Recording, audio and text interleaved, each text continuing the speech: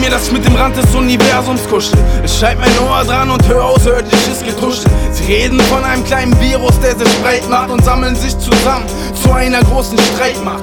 Sie sprechen davon, dass sie nicht grad mehr viel Zeit haben. Es muss schnell gehen, sonst müssen sie das Leid tragen. Und ich wag einen Blick durch die transparente Wand.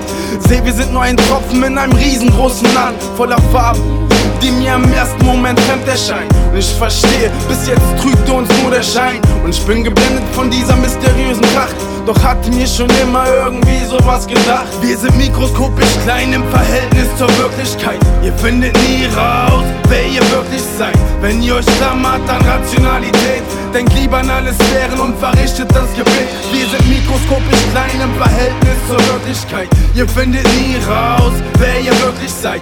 Wenn ihr euch klammert an Rationalität, denkt lieber an alle Sphären und verrichtet das Gebet. Ich schwimm so weit raus, bis ich auf parallele Welten stoße. Und so langsam wird das Meer um mich herum ne Soße aus einem dichten Atomgemisch und Sternstaub.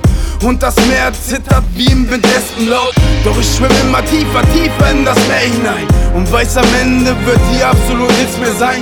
Nichts von dem, was ich kenne und gekannt hab. Ganz sicher hat Kant mein Denken gebrandmarkt, damit ich mich vom vorgegebenen Schubladen löse und lass mich treiben wie in einem Windgetöse, damit ich metaphysisch Schranken durchbrechen kann. Auf dem Gebiet bin ich jetzt schon ein Veteran. Wir sind mikroskopisch klein im Verhältnis zur Wirklichkeit. Ihr findet nie raus, wer ihr wirklich seid. Wenn ihr euch klammert an Rationalität, denkt lieber an alle Sphären und verrichtet das Gebet. Wir sind mikroskopisch klein im Verhältnis zur Wirklichkeit.